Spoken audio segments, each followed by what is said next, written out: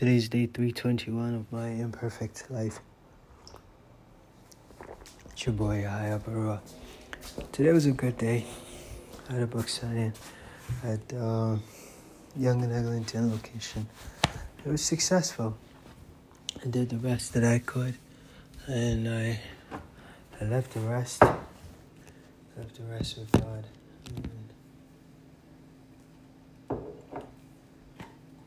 Man, one thing I will tell you is this.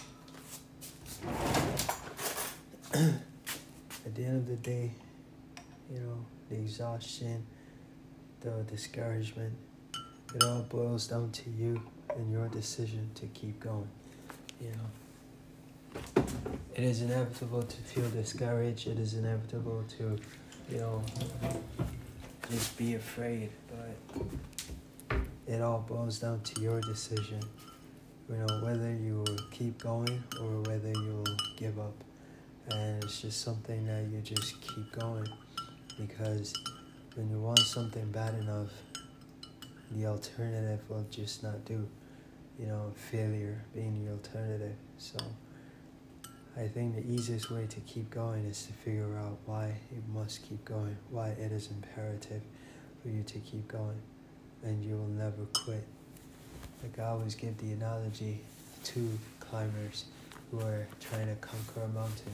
One person is climbing for sport, but the other person is climbing because at the top of that mountain is the only source of food or medicine or whatever thing he needs to have to take care of his family. Who do you think is going to make it to the top of the mountain?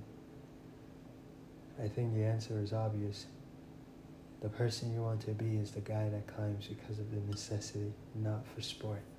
Because the guy who's climbing as a tourist is going to climb, but the moment trouble arises, if it becomes a life or death situation, the tourist is turning back. But the person who's climbing because he has to make sure his family lives, that person will face whatever he needs to face and reach to the top of the mountain. And oftentimes, when you refuse to turn back at the first sign of defeat, you'll find that sometimes that defeat that looks like a great big wall of defeat is just nothing but vapor that just fades as you get close to it. And it's like a mirage. It doesn't exist up close, but at a distance, it looks like it is an impenetrable wall.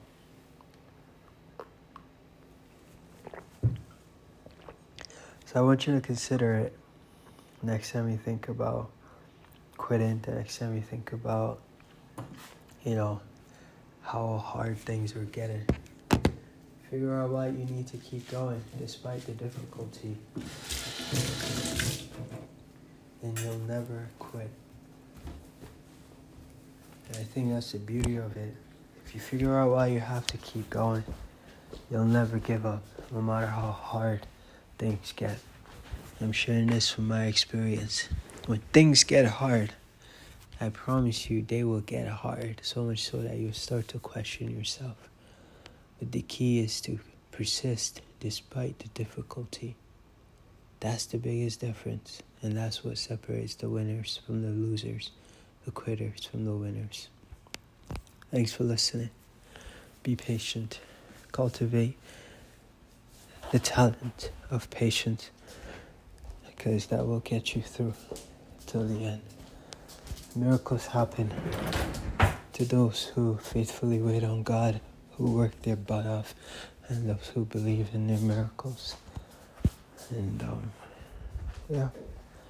miracles happen to those who believe in them. You matter. Thanks for listening. Cheers.